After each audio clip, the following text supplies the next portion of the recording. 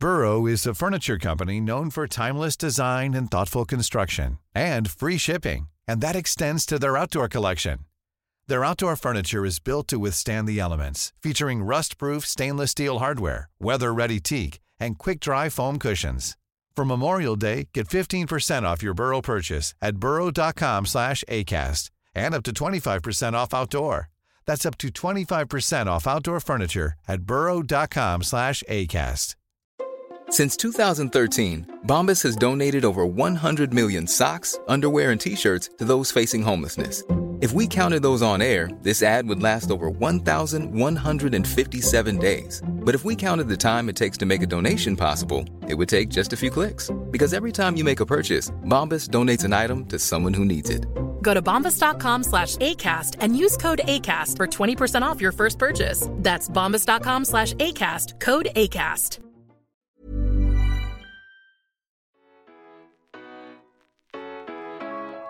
Du lyssnar på Amerikabrevet säsong 2, där ni som vanligt får träffa några av New Yorks mest framgångsrika svenska kvinnor. Det bjuds på New York-spaningar, karriärstips och personliga berättelser. Hur är det egentligen att flytta hit? Och hur etablerar man sig på arbetsmarknaden? Det och mycket mer ska vi få svar på i den här säsongen av Amerikabrevet.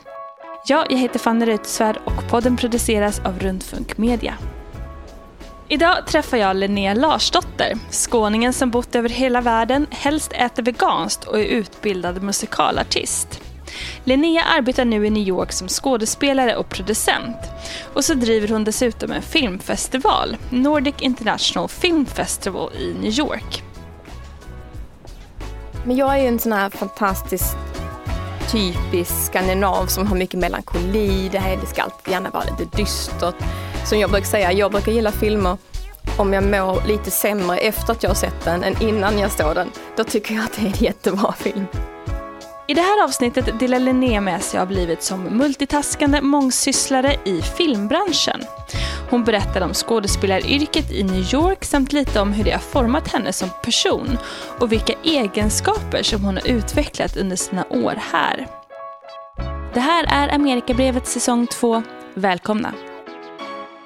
Namnet är Linnea Larsdotter, bor i West Village, är skådespelare och filmproducent. Och så egenskapen. Det finns 2 som jag så här måste välja mellan. Och den ena är nyfikenhet. Och den andra är hustle. Kan inte få ha 2? Jo, du får ha 2. Kan du elaborera lite där? För det var ju 2 väldigt spännande egenskaper. Ja, men nyfikenhet. Om man inte tycker att världen är spännande så blir det ju väldigt tråkigt. Alltså, man måste ju känna en nyfikenhet på människor, på situationer, liksom platser. Och sen hustle är ju nästan kanske är mer en överlevnadsinstinkt kanske. Liksom att ingen annan kommer göra det åt mig, då kan jag lika gärna göra det själv. Superbra. Jag tänkte vi skulle blicka bakåt lite granna och därför tänkte jag fråga varför du drogs till skådespeleri och film och performance. Om du har några så här första tidiga minnen där du kände att så här, det här är min grej. Ja, alltså jag började som folkmusiker jätteung. Jag tror jag var 8 när jag hade mitt första så här betalt jobb som folkmusiker. Så att kulturen och stå på scen och sånt har liksom funnits med hela tiden. Och sen hade jag ett stort sång- och dansintresse så jag fick nys om en musikal när jag var 10 år som skulle sättas upp i Malmö. Och jag kommer att jag ringde själv till regissören och sa hej, finns det barnroller? I så fall vill jag komma på audition. Så från att jag var 10 så var jag inne ganska snabbt på det och gjorde jag musikal och sen så hängde det kvar liksom i livet på något sätt. Vad modigt då att lyfta telefonen och ringa när man är så ung. Alltså jag var ju betydligt mer orädd då än nu. Det hade ju inte riktigt hänt idag. Det kan jag inte säga. Vad sa de då när du ringde? Jo, de välkomnade mig till audition och sa att vi har en roll. Och, så jag åkte in och provsjöng och så. Och sen så var det bara till att köra. Gud, vad roligt. Men, hur länge har du bott i New York och hur kom det sig att du kom hit? Jag har bott här sedan 2009. Så det är ganska länge. Jag kom hit lite grann av en slump. min partner kom in på en utbildning här som han hade haft lite ögonen på ganska länge. Jag hade inga som helst USA-planer, inga alls. Men så tänkte jag då kan jag lika gärna haka på och se hur det känns och vara där ett tag. Så jag sökte en utbildning här också. Jag skulle ändå göra den här utbildningen fast jag trodde jag skulle göra den i London. Så sökte jag den här istället och kom in och sen så blev jag bara kvar. Ungefär. Du började som du sa då din karriär som skådespelare och musikalartist. Berätta lite om den liksom, om den banan, om din bakgrund inom det. Ja, det tycker jag är jättespännande för om man tittar på musikalartist som yrke så i Sverige är musikalartist och skådespelare två helt olika genrer och helt olika yrken medan här är de exakt samma. Här finns det exakt samma yrke, det är bara att du lägger till sång och dans. Vilket det passar mig bättre att se det som en skådespelare som sjunger och dansar än som en separat karriärbana. Men musikal är ju otroligt trevligt. Jag var väldigt förtjust i det som ung. Jag såg musikaler på West End i London med familjen. Jag fick liksom lite blodad tand. Det är en adrenalinkick för mig. Det är en adrenalinkick i den typen av performance på ett helt annat sätt än bara om man säger vanligt skådespeleri. Den här rushen. Liksom. Det är inte så ofta som man får i en pjäs att publiken står upp och skriker. Liksom. Så det är lite roligt. Ja, nej, det är sant.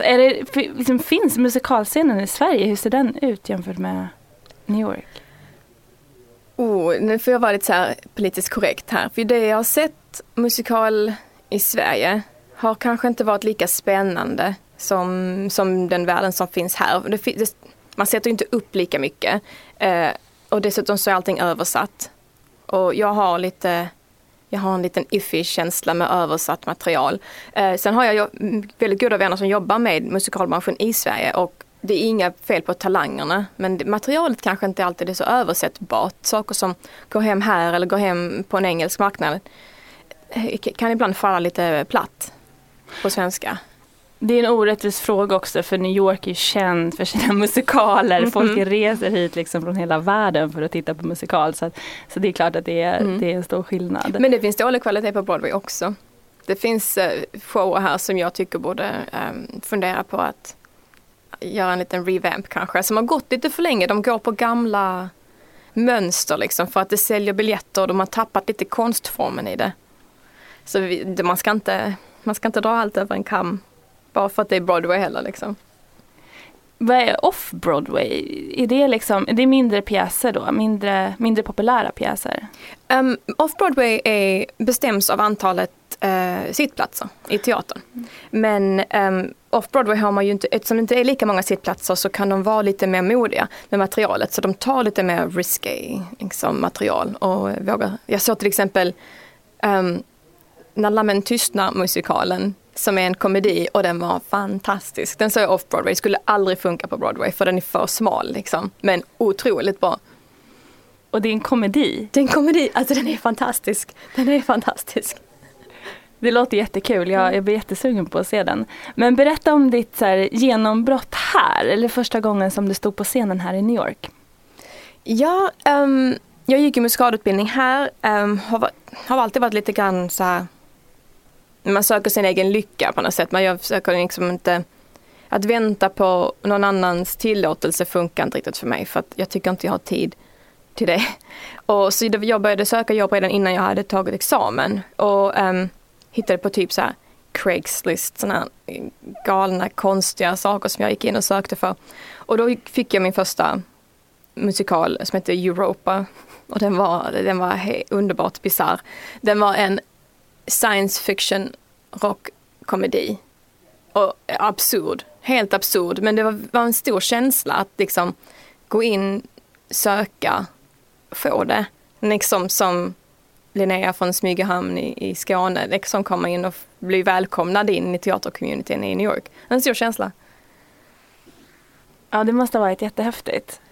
Ja,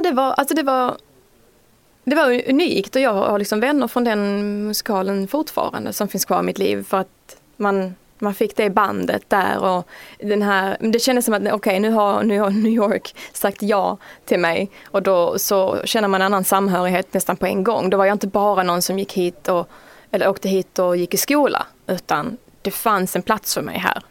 Så det var viktigt, det var jätteviktigt, även om musikalen själv kanske inte var något mästerverk. Nej, men då blev det ju Linnea skådespelaren liksom. Ja. En Linnea studenten. Så jag förstår att det måste ha varit en stor händelse. Ja, det gick ju från liksom att ha drömmen till att leva den på något sätt. Även om det var en liksom miniversion. Du har ju nyligen avslutat det här årets NIF-gala.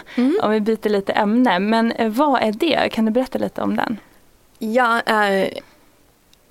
NIF står för Nordic International Film Festival. Det är mitt kärleksbarn med filmbranschen. Den grundades av mig och min partner Johan för 5 år sedan. Och vi försöker lyfta nordisk film här. Det fanns liksom ett tomrum, känner jag, och det är sånt här uttryck som folk använder alldeles för mycket, men ge tillbaka lite grann av den kunskapen som jag har samlat på mig här och ge den tillbaka till nordiska filmskapare som kanske tycker att en amerikansk marknad känns helt ogenomtränglig. Så det är lite grann vad vi försöker göra med NIF. Vilka är det som, jag tänkte säga ställer ut, men det är kanske fel uttryck när man pratar om film, men vilka är det som är med där? Vilka filmskapare? Är det ni som hittar dem eller anmäler de sitt intresse till er att vara med? Det är en blandning, nästan 50-50. De första åren så hade vi filmare som bara hittade oss. Man finns på olika plattformar på nätet där det finns, tusentals filmfestivaler, och så skickar filmskaparna in filmerna till oss. Men sen på de sista 2-3 åren har jag också börjat dammsuga andra filmfestivaler på titlar som jag tycker verkar väldigt, väldigt spännande.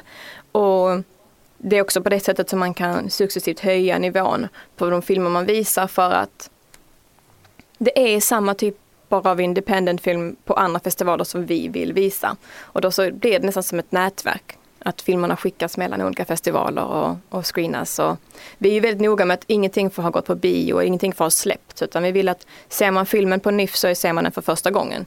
Så att det inte bara blir liksom skåpmat av det. Vi pratade ju lite innan vi satte oss ner här om röda mattan, och nu tänker jag att jag äntligen får in den frågan. För jag såg lite bilder därifrån nu, för det var några veckor sedan som det var. Hur känns det att gå på röda mattan, och hur är den upplevelsen? Ja, röda mattan men det är ju väldigt kul. Alltså det är ju kul att se filmskaparna och skådespelarna som kommer och besöker. De skiner upp. Jag brukar alltid prata med mitt team om att vi måste se till att de känner sig som stjärnor. Och alla andra år så har jag sett sjukt stressad ut på alla bilder på hela röda mattan, för jag har så mycket ansvar. Men så i år hade jag ett mycket större team, så då kunde jag slappna av lite mer. Och jag hade en stylist som köpte alla lookor med mig. Vi gick ut och shoppade tillsammans. Jag gav en ganska strikt budget, och så fick vi hitta 5 olika outfits till de 5 olika dagarnas 5 olika röda mattor. Ja, det var galet. Men det såg bra ut, så att jag är väldigt tacksam för att hon ville jobba med mig i år. Men du är en av huvudpersonerna där, kan man säga. Är det många som kommer att dra i dig då? Ja, konstant. Det är därför det känns nästan lite tjatigt ibland på röda mattan, för att man är på så pass många bilder men med olika personer, så det känns nästan som man är sån här Madame Tussauds vaxdocka som alla tar bilder med liksom. Men det är ju väldigt kul, alltså det stödet man får från filmskapare och även vänner och folk i filmbranschen här som kommer och stöttar. Det är ju faktiskt helt otroligt att så många hittar dit, och så många tycker att det är värt att gå och klär upp sig och kommer och dricker lite vin med oss. Det är härligt. Har den växt, eller hur mycket har den växt på de här åren den har hållit på? Alltså den har vuxit något enormt. Alltså vi har aldrig försökt pressa tillväxten på den, utan den växer helt organiskt. Den växer för behovet växer, och den gick från 2 dagar till 3 dagar till 5 dagar. Bara för att det är så pass stort tryck. Och vi har inte utökat antalet filmer, för vi vill hålla kvaliteten väldigt hög. Så jag screenar hellre färre filmer och bättre kvalitet. Men vi har fått bättre screeningtimmar. bättre större sponsorer, bättre större filmskapare. Så den växer. Det är bara för oss att typ haka på. Jag får bara följa med. Den gör sin egen grej och jag ser bara till att göra det så bra som möjligt. Du är även producent och driver ett produktionsbolag med din kille. Och hur kom du in på den banan? Ja, jag låter ju smått schizofren. Hör jag själv. Så många hattar. Produktionsbolaget startades av en nödvändighet. Johan, som min partner heter, han skrev en långfilm. Det är svårt att som helt ny filmskapare, en ny författare att övertyga andra om att det här är den filmen som måste göras. Så som med så mycket annat så då gör vi det själva. Och då var jag tvungen att skapa ett produktionsbolag som egentligen bara skapades för just den filmen. Men nu hade vi tur kanske man ska säga med just den filmen. Den blev väldigt bra. Den blev väldigt uppmärksammad inom festivalvärlden. Kvaliteten var hög, särskilt med tanke på budgeten. Och efter det så började våra vänner och bekanta komma till oss med projekt. Bara, ni vet ju hur man producerar, och det var liksom learn as you go resan. Så det var bara till att växa. Det var nästan lite grann som festivalen. Nu kommer behovet kom först och så får vi liksom bara lära oss efterhand. Så nu har vi producerat ändå i 6 år. Så nu kan man väl ändå säga att jag vet vad jag håller på med. Men det var absolut inte fallet i början. Och nu har vi liksom klienter som kommer till oss. Och, det är allt från film till reklam till tv-serier. Lite allt möjligt. Fast vi sätter bara Changing Film-loggan på material som vi tycker håller den kvaliteten och den tonen som vi vill ha som produktionsbolag. Vilken kvalitet och ton är det? Oj. Jag blir bara så nyfiken på, alltså när man pratar om ton inom film, vad menar man då? Ja, men jag är ju en sån här fantastiskt typisk skandinav som har mycket melankoli. Det här ska alltid gärna vara lite dystert. Som jag brukar säga, jag brukar gilla filmer om jag mår lite sämre efter att jag har sett den än innan jag står den. Då tycker jag att det är en jättebra film. Så det är väl den tonen, alltså vi är inte så glättiga av oss. Budgeten är inte egentligen vad som avgör, men det måste ändå till en viss summa pengar för att det ska se ut på ett sätt som vi är nöjda med också. Så budget och ton, material är det som avgör nästan om vi sätter stämpel på den eller inte. Det är en besvikelse för dig då att Larmen tystnar på Broadway var en komedi, om du vill må lite sämre när du går ut därifrån. Precis. Alltså den måste komma tillbaka. Den var så otroligt rolig. Jag visste inte alls vad jag skulle förvänta mig när jag klev in på den musikalen, men bara blev blown away. Fantastiskt rolig. Men då har vi alltså Linnea, skådespelaren, musikalartisten, producenten och festivalarrangören. Många olika hattar. Hur får du dem att liksom samsas med din tid? Är det någon roll som du föredrar eller liksom prioriterar du på något speciellt sätt? Det är en jättebra fråga och väl så här livets mysterium fortfarande som jag försöker knäcka koden på. Skådespelarhatten går före allt. Musikalhatten har lagts på hyllan. För att vara helt ärlig, min sång- och dansbegåvning och min sång- och danstid, jag håller inte uppe den kvaliteten som behövs för att det ska vara min karriär. Så jag sjunger och dansar för att det är roligt. Jag gör skådespel för att det är mitt jobb också. Men det är ju min passion. Så skådespelerihatten, den trumpar allt annat. 3 månader om året så är festivalhatten på nästan dygnet runt. Men så är producenthatten den som kommer och går med projekt. För att då har man intensiva perioder. Just nu producerar jag en kortfilm som jag bara egentligen hjälper till en kompis produktionsbolag på. Så det är ingen Changing Film-produktion. Så den hatten åker av och på precis när projekten kommer. Och så ligger skådespelarhatten på liksom hela tiden. Du beskrev dig själv tidigare som en strukturnörd. Hur applicerar du det i din vardag? Jag har så många Google spreadsheets att jag borde få kommission. Men har man så här många hattar så hade jag inte haft strukturen så hade jag nog blivit Alltså helt galen. Vi har ju... Det finns ett Google-dokument för allt jag gör. Det finns ett Google-dokument för vilka julklappar jag redan har köpt. Hur mycket har de kostat? Så jag har lite koll på så att alla får lika mycket pengar. Så det måste finnas struktur. Det finns kalender med allas födelsedagar. Det finns kalender med min egen att göra-lista. Men jag tror det blev en nödvändighet. För att när jag var lite yngre, då hade jag allt i huvudet. Jag hade aldrig kalender. Allting var i huvudet. Och sen insåg jag att det här är inte hållbart. Jag måste skriva ner om inte jag ska tappa allt förstånd. Men det har också blivit en styrka. För att nu har vi folk som jobbar med oss och våra produktionsbolag och festivalen för att vi är så strukturerade.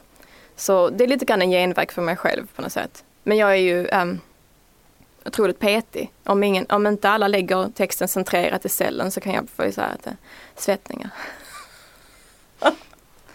Men jag får en känsla av, och det är inte bara baserat på det du säger nu med strukturen, men också på saker som du har sagt innan när vi har pratat, att du är väldigt bra på att se människor och leda människor och motivera andra. Kan det stämma, tror du? Och det låter ju fantastiskt. Det har ju varit väldigt roligt. Det är ju väldigt roligt att det uppfattas så. Men motivera andra tycker jag är roligt. Jag har jobbat som skådespelarlärare ett tag, en speciell teknik och att kunna vägleda, men att få andra att hitta sin egen väg. Det tycker jag är roligt, för det finns inte en väg liksom att följa, utan att få folk att se sin egen potential är ju fantastiskt. Det är jätteinspirerande. Och så ser man när de knäcker en kod någonstans som de har kanske kämpat med. Det är en otrolig känsla. Och likadant med filmfestivalen, att där är en av mina roligaste uppgifter att se till att folk träffar varandra.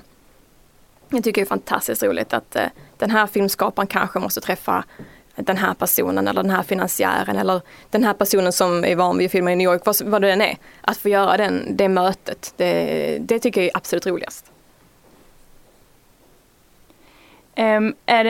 Du pratar mycket om hur liksom festivalen har utvecklats och du har utvecklats i dina roller och sådär. Hur mycket beror det på hårt jobb och sena kvällar och slit, och hur mycket liksom, tur och flyt ska man ha?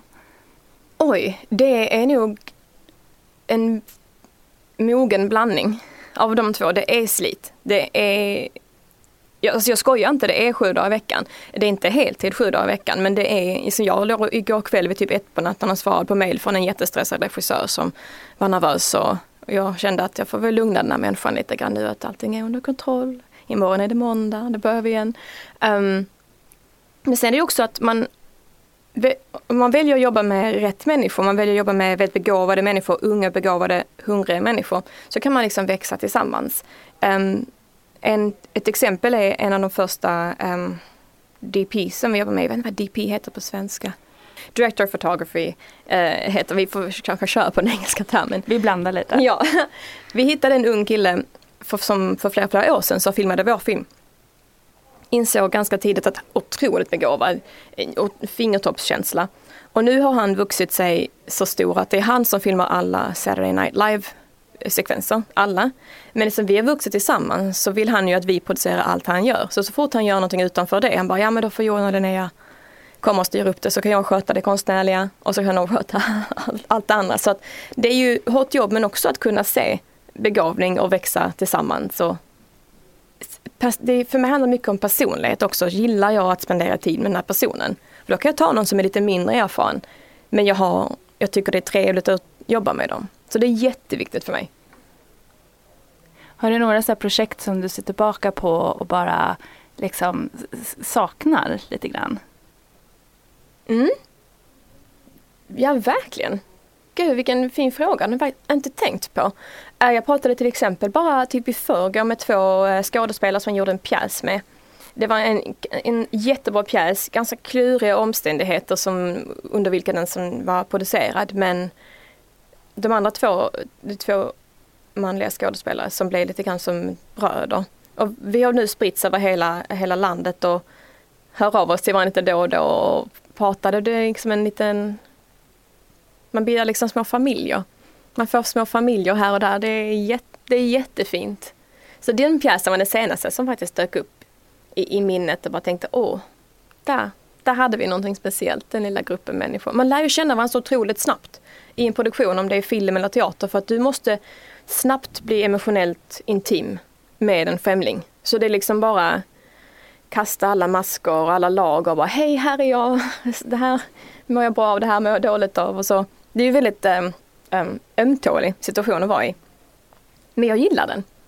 Jag tycker det är så skönt att få bara vara emotionellt naken, om man kan säga så, men någon och bara lita på att man inte kommer göra illa än. Tror du att din bakgrund som skådespelare har hjälpt dig i det, liksom, att kasta maskerna och liksom hjälpt dig så här ställa om, eller vad man ska säga, eller liksom komma närmare människor snabbt?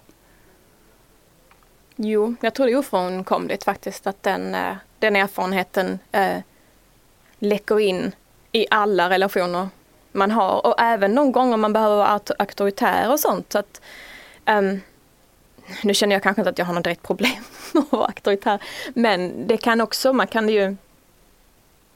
lär sig av allt i livet. Alla saker man lär sig är erfarenheter som man sen applicerar på nästa sak. Så att självklart går ju livet in i alla andra roller som man spelar. Och nu har jag syskonbarn och liksom, jag försöker liksom uppmuntra de sakerna som jag tycker är viktiga i dem. Bara, ja, det är okej att vara emotionally vulnerable. Det är jättefint. Liksom.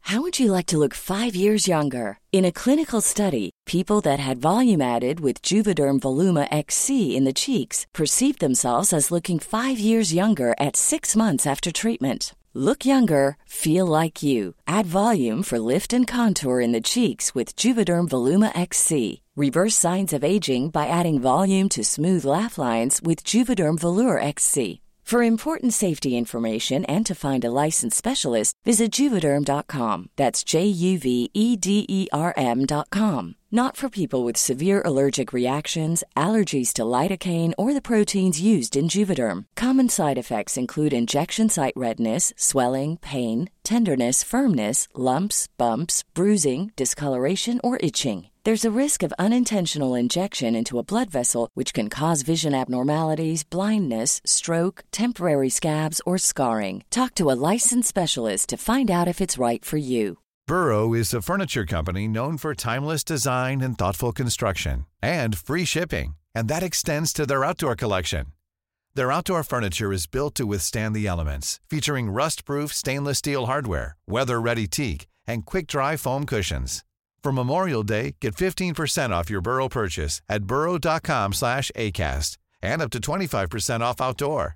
That's up to 25% off outdoor furniture at burrow.com/acast. Hey, Dave. Yeah, Randy. Since we founded Bombas, we've always said our socks, underwear, and T-shirts are super soft. Any new ideas? Maybe sublimely soft. Or disgustingly cozy. Wait, what? I got it. Bombas. Absurdly comfortable essentials for yourself and for those facing homelessness. Because one purchased equals one donated. Wow, did we just write an ad? Yes. Bombas. Big comfort for everyone. Go to bombas.com/ACAST and use code ACAST for 20% off your first purchase. Jag försöker indoktrinera så mycket jag kan. Du beskriver också att så här, indiemarknaden passar dig lite bättre än liksom, ja, vad ska man kalla det andra för? Den andra. Den kommersiella. Den kommersiella, ja, bra. Berätta lite om det. Liksom, varför har det blivit så? Är det svårare att livnära sig på indiefilm? Ja och nej. Det är svårare för att lönerna är lägre, men det är lättare för att det är mer jobb. Kommersiell film betalar bättre, men det är färre. Så skulle man göra någon stor kommersiell film så har du ju you can be set for life liksom. Men indie är ju betydligt mindre. Det är en smalare marknad, men den är mer konstant. Men alltså, jag har aldrig passat in i den kommersiella världen någonsin. Det är särskilt här i USA när det finns liksom speciella typer som de ser en och bara okej, då är du den här typen av människa. Och jag passar inte in i dem. Inte alls. Så de kan se en person på fotot, sen dyker jag upp i rummet så tänker de, nej men usch, det här var inte alls vad jag hade tänkt oss. Så då funkar indiemarknaden mycket bättre för det finns mycket bredare roller. Hoppas inte allt för många säger usch när jag kommer in i rummet. Nej, jag tänkte också det. Snarare säger de väl wow. Men så här, kanske inte var det de sökte av någon annan anledning. Inte vet jag. Det kanske är varannan usch och varannan wow. Vi får se. Hur är indiebranschen här i New York? Hur ser den ut? Är den stor? Liksom? Den är väl nästan störst i, vågar jag säga, världen. Kanske. Det är det. Här finns ju helt annan typ av sätt att få pengar. Det finns mycket privata investerare. New York som stad är otroligt positivt inställd till film. De gör allt vad de kan för att hjälpa en. Men här finns det konstant jobb. Sen ska du bara hitta vilka dörrar du ska knacka på. Hitta rätt människor. Jag tycker det handlar mest om att hitta rätt människor. Vilka förstår mig? Vilka ser mig som den typen av skådespelare som jag vill vara? Men New York är ju drömlandet på det. Likadant med indie-teater. Det är drömlandet här. Det finns en del indie-teater i LA, men den är så himla utspridd. Här är det så koncentrerat. Det är en unik marknad. Absolut. Är det svårt att komma in som svensk eller liksom utomstående, komma in i branschen här? Jag skulle faktiskt säga nej. Jag tror inte att det är svårt. Du får dyka upp precis som alla andra. Liksom, informationen finns tillgänglig och det är bara att dyka upp. Och svenskar har ju väldigt gott rykte med att vi är väldigt så här, hårt arbetande, vi kommer i tid, säger jag som var 4 minuter sen idag. Men vi kommer i tid, vi är organiserade, säger vi att nu ska ni kunna de här sidorna manus till på måndag, så kan man det. Så att jag tror att svenska som en stämpel är en väldigt positiv stämpel. Särskilt nu, det är så hett med svenska med alla Skarsgårds och Stig Larsson och allt annat. Men det är ju det som är så fantastiskt. Dörrarna finns inte i Sverige på samma sätt. Informationen finns inte. Audition-information finns inte tillgänglig. Här finns det på hemsidor. Det är bara till att läsa, dyka upp, skriva upp ditt namn. Förhoppningsvis komma in i rummet. Och sen är det bara din begåvning som avgör resten. Hur förbereder man sig inför en audition? Film eller musikal? Oj, vad ska vi ta? Film kanske? Film, då får du oftast delar av manuset skickat till dig. Och sen så memoriserar du det. Behöver inte vara perfekt. Ett tips, du ska alltid ha pappret i handen. Alltid. Det anses inte bättre än att inte ha pappret i handen. Ha det alltid också för att nerverna kan kicka in och då är det bara att kunna blicka ner och ingen tycker det är konstigt. Om du står och läser det från sidan så är det naturligtvis inte bra, men du ska alltid ha det i handen. Sen gör man förbereder sig på 2 scenarier, eller jag förbereder mig på 2 olika scenarier. Den som jag läser replikerna med kommer antingen att bara läsa dem rakt av från pappret, eller ska de agera dem. Så jag måste ha 2 val förberedda för båda de scenarierna. Om de bara läser så måste jag ha en helt utskriven plan eller uttänkt plan på hur kommer jag att framträda med den här texten. Och sen med tanke på att min skådespelarteknik är så kallad meisterteknik som bygger helt och hållet på vad den andra ger mig, så har jag en skådespelare som då läser manuset och ger mig en massa saker. Då måste jag kasta bort hela planen och bara reagera på vad de än ger mig. Och så börjar jag följa instinkten med det istället. Så de två sätten finns. Då vet man inte riktigt vad det blir. Nej, det är det som är så härligt. Alltså jag älskar ju att göra audition. Jag är en av de få lyckligt lottade skådespelare som älskar att göra audition. För jag känner att nu har jag 30 sekunder på mig att göra det jag älskar. Känner man inte en enorm så här press och bara, herregud, jag måste liksom visa dem vad jag går för på en ganska begränsad tid? Jo, ibland. Men ibland så är det bara till att njuta. Alltså det är så lite du kan göra för att påverka deras beslut ändå. Om du bara går in och som säger, be the best you can be. Då, det ligger i deras händer ändå. Alltså jag hade ju någon story från någon producent från 100 år sedan som sa att det var en jättebegåvad människa som kom in, gjorde en fantastisk audition, fick inte jobbet för att hon var för lik den andra producentens ex. Så det är så lite som har med det att göra. Och så ska man ju komma ihåg att de vill att du ska vara bäst i världen. För att så fort den som är bäst i världen kommer in i rummet, då är de klara, då behöver de inte jobba med. Så att de vill att du ska lyckas. Och det är ganska skönt att ha med sig, att du sitter ett team där som är din egen lilla hejaklack.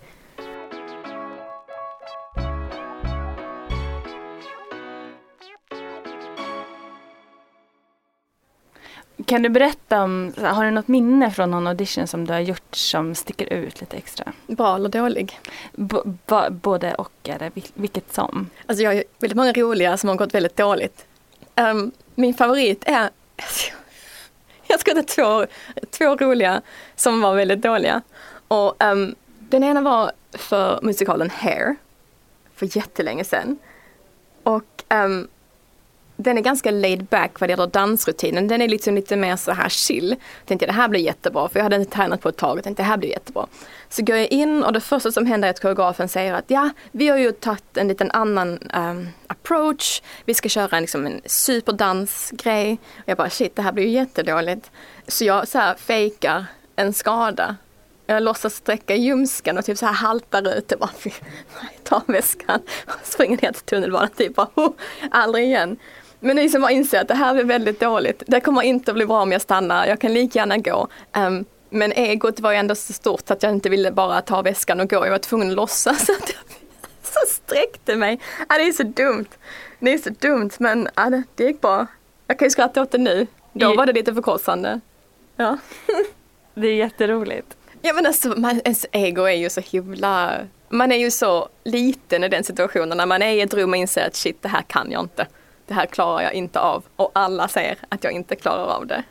Så var man tar bort sig själv. En annan var för en... jag kommer inte ihåg vad det också, kanske en musikal för 100 år sedan. Kanske där alla kufar är. Det är därför alla mina roliga minnen är från musikal. För där är de kufigaste människorna. Men... där de började prata om min audition när jag fortfarande var i rummet på ett negativt sätt. Jag var kanske 2 meter från dem och de började liksom undgöra sig och sucka och jag vet inte vad jag kan göra med det här. Alltså jag vet inte, jag fattar inte varför hon sjöng den sången. Och jag stod där och tänkte, men herregud. Och det var bra i och för sig, för att då visste jag att även om jag skulle få det jobbet så ville jag inte jobba med dem. För att den miljön är ju inte så trevlig att vara i. Så det var två minnesvärda ögonblick. Alltså sen är det är svårt att komma ihåg dem riktigt bra. Det är svårt att komma ihåg de gångerna som man verkligen nailade. Men ibland kan man ju naila fast man inte får någonting. Jag gjorde en audition som jag nu aldrig varit så stolt någonsin för en pjäs. En pjäs som jag kan väldigt väl, jag kan rollen väldigt väl, älskar materialet. Gick in, körde fullt ös. Alltså jag vet att jag har aldrig kunnat göra den audition bättre och fick inte ens en callback. Men jag var så här supernöjd och då är jag nöjd. För då har jag visat, så här hade jag gjort det om jag blev castad liksom. Så det är ju det också, är man nöjd själv så spelar det inte så jättestor roll vad de tycker.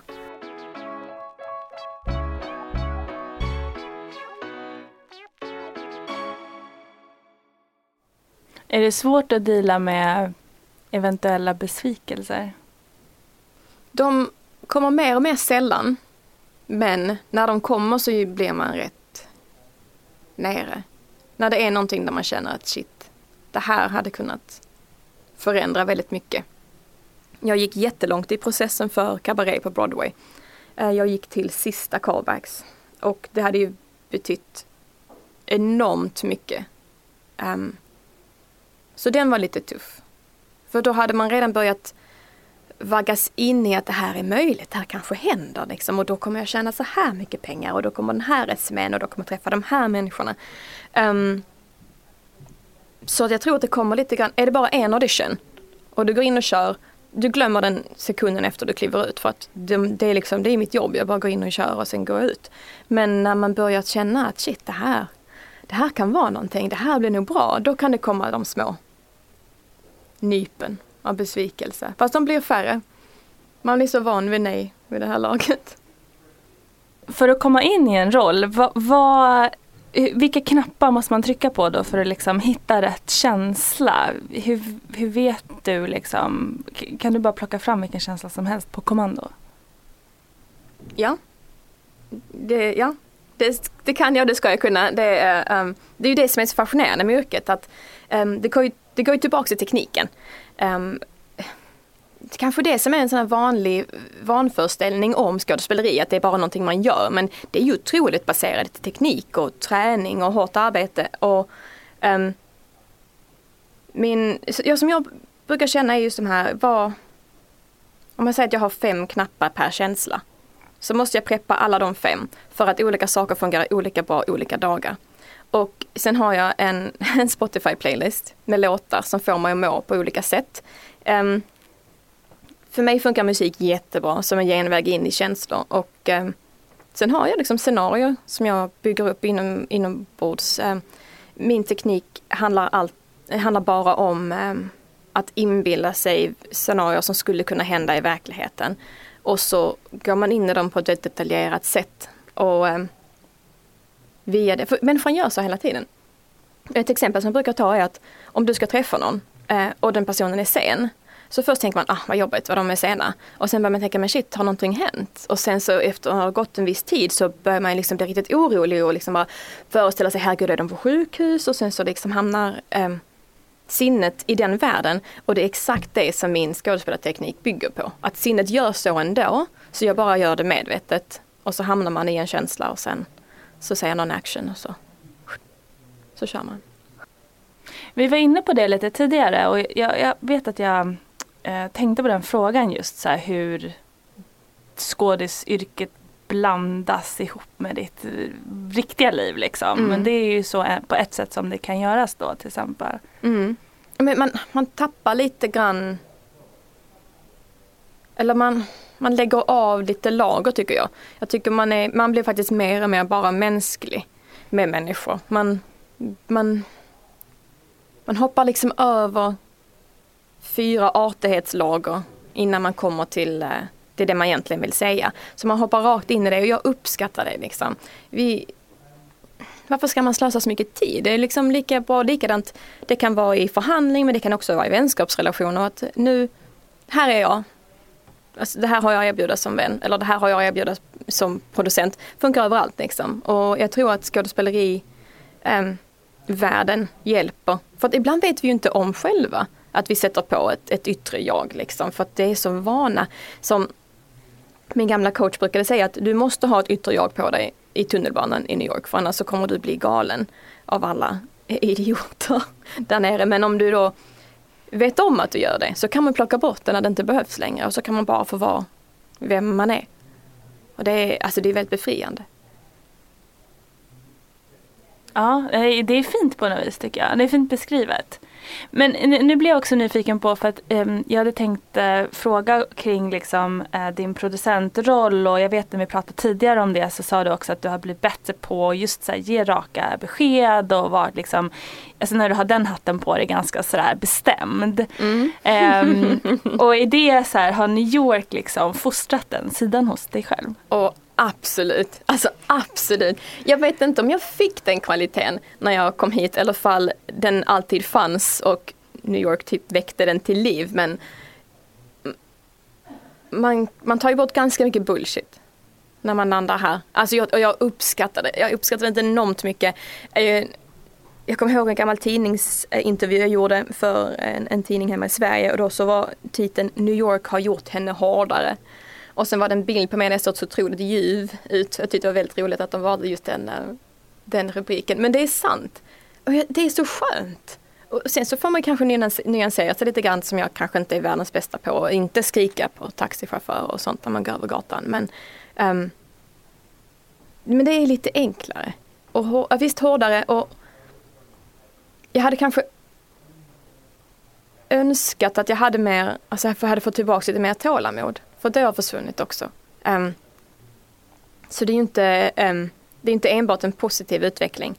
Utan lite av den här oskuldsfulla känslan har ju försvunnit. Och jag kan ju se den ibland, särskilt hos svenska kvinnor som flyttar hit. När de är nya här så har de kvar den här fantastiska oskuldsfulla vad ska jag säga, bright-eyed liksom. Och jag kan liksom se det och så tänka, gud vad fin du är, det där kommer att försvinna liksom. Och det är så sorgligt för det är så fint, det är så oskyldigt, det är så rent på något sätt. Så den kan jag sakna, den förundran och möjlighetstänket som jag nog hade innan jag flyttade hit, som har nötts bort allt eftersom. Men sen måste du också berätta om språket, för det är ju jätteroligt. På språk? Vad menar du? Om engelskan. Alltså hur engelskan Ja, men jag tänker att du pratar engelska med din kille till exempel hela tiden, det. fast ni är svenskar båda två. Jag tycker det är väldigt roligt. Ska jag berätta lite om det? Jo, men det var Johans förslag för många år sedan. För både han och jag vill ju jobba bort så mycket accent som möjligt. Och Johans accentcoach sa att nu får du prata engelska hemma, för att om du går tillbaka till svenska varje dag när du kommer hem så kommer det här ta hur många år som helst. Och jag var först jätteemot det. Jag var jätteemot det. Nej, det är min identitet. Svenska är mitt språk. Så här. Men sen så sa jag, men okej då. Och nu så... Nu är det ju engelska. Nu är det ju engelska alltid. Jag kan faktiskt uppleva själv att om jag har drömt på svenska under natten så ändras mitt engelska uttal dagen därpå. Då är det lite mer för svenskat, för hjärnan har liksom hamnat i den kanalen på något sätt. Men alltså, det är likadant som vi upplevde nu precis. Jag vet ju inte vad termer heter på svenska. Filmtermer, ingen aning. Alltså regissör, men det är typ där mitt filmlingo stannar. Och det tycker jag är så spännande. Jag håller på att bygga en reklamfilm för ett svenskt företag just nu. Och jag var tvungen att skriva hela prospektet på engelska. Bara ni får stå ut. Det kommer att vara på engelska, för jag kan inte uttrycka mig inom den här världen för något annat språk. Men engelskan har ju också fler ord än svenskan. Så det blir ju mer nyanserat, bara rent naturligt. Så att vi har 3 gånger fler ord än något sånt där i engelska språket med svenska språket. Känner du dig annorlunda när du pratar på engelska och svenska? Ja, det tror jag nog. Ibland känns det som att de människor som jag pratar svenska med, det är lite grann som vi har en hemlighet. Liksom. De får se en sida av mig som ingen annan får se. Och det handlar ju om språket. Liksom, att också jag pratar ju skånska, det är en stor del av... Jag identifierar mig som skåning. Liksom.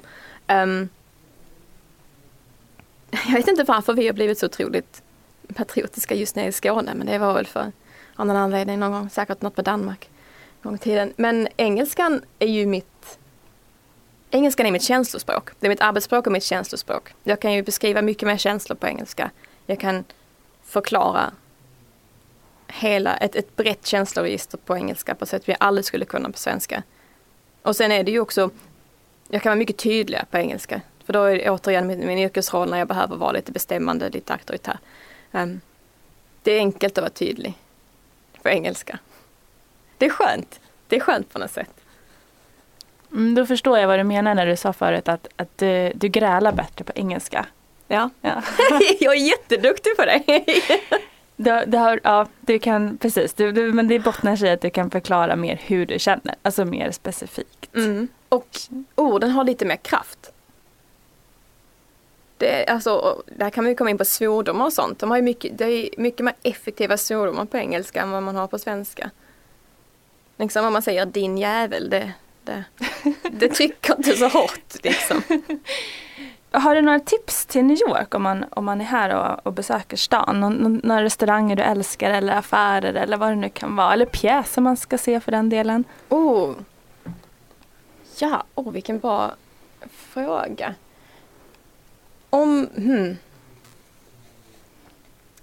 Det här var jättesvårt. Gud vad svårt det blev.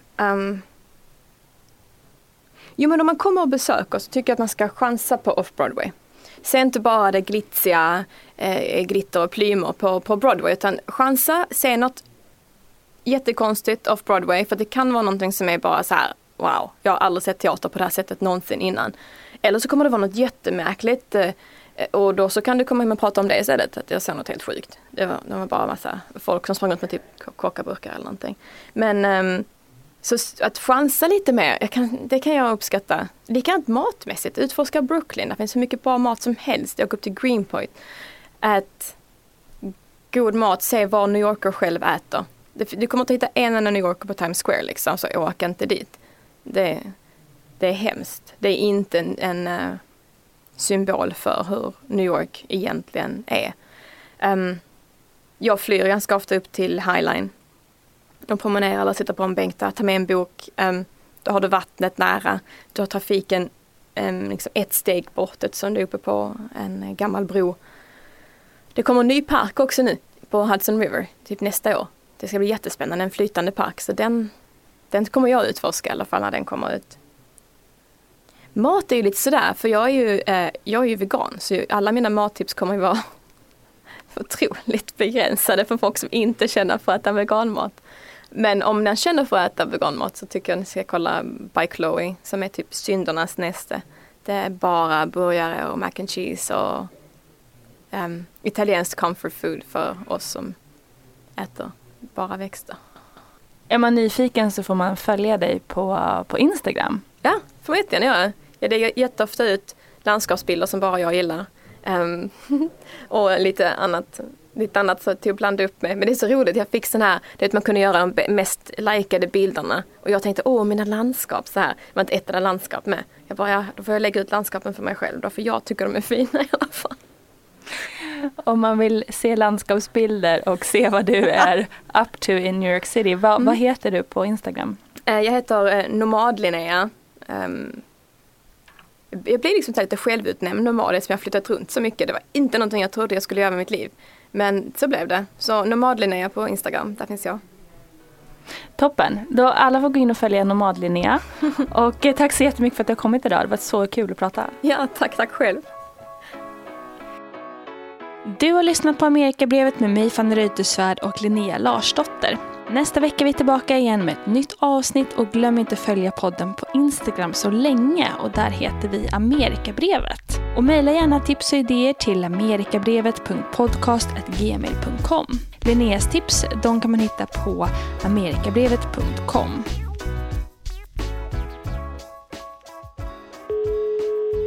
Hallå, programmet gjordes av Rundfunk Media. Imagine the softest sheets you've ever felt. Now imagine them getting even softer over time. That's what you'll feel with Boll & Branch's organic cotton sheets. In a recent customer survey, 96% replied that Boll & Branch sheets get softer with every wash. Start getting your best night's sleep in these sheets that get softer and softer for years to come. Try their sheets with a 30-night guarantee. Plus, get 15% off your first order at bollandbranch.com. Code BUTTERY. Exclusions apply. See site for details. Even when we're on a budget, we still deserve nice things. Quince is a place to scoop up stunning high-end goods for 50 to 80% less than similar brands. They have buttery soft cashmere sweaters starting at $50, luxurious Italian leather bags, and so much more. Plus, Quince only works with factories that use safe, ethical, and responsible manufacturing. Get the high-end goods you'll love without the high price tag with Quince.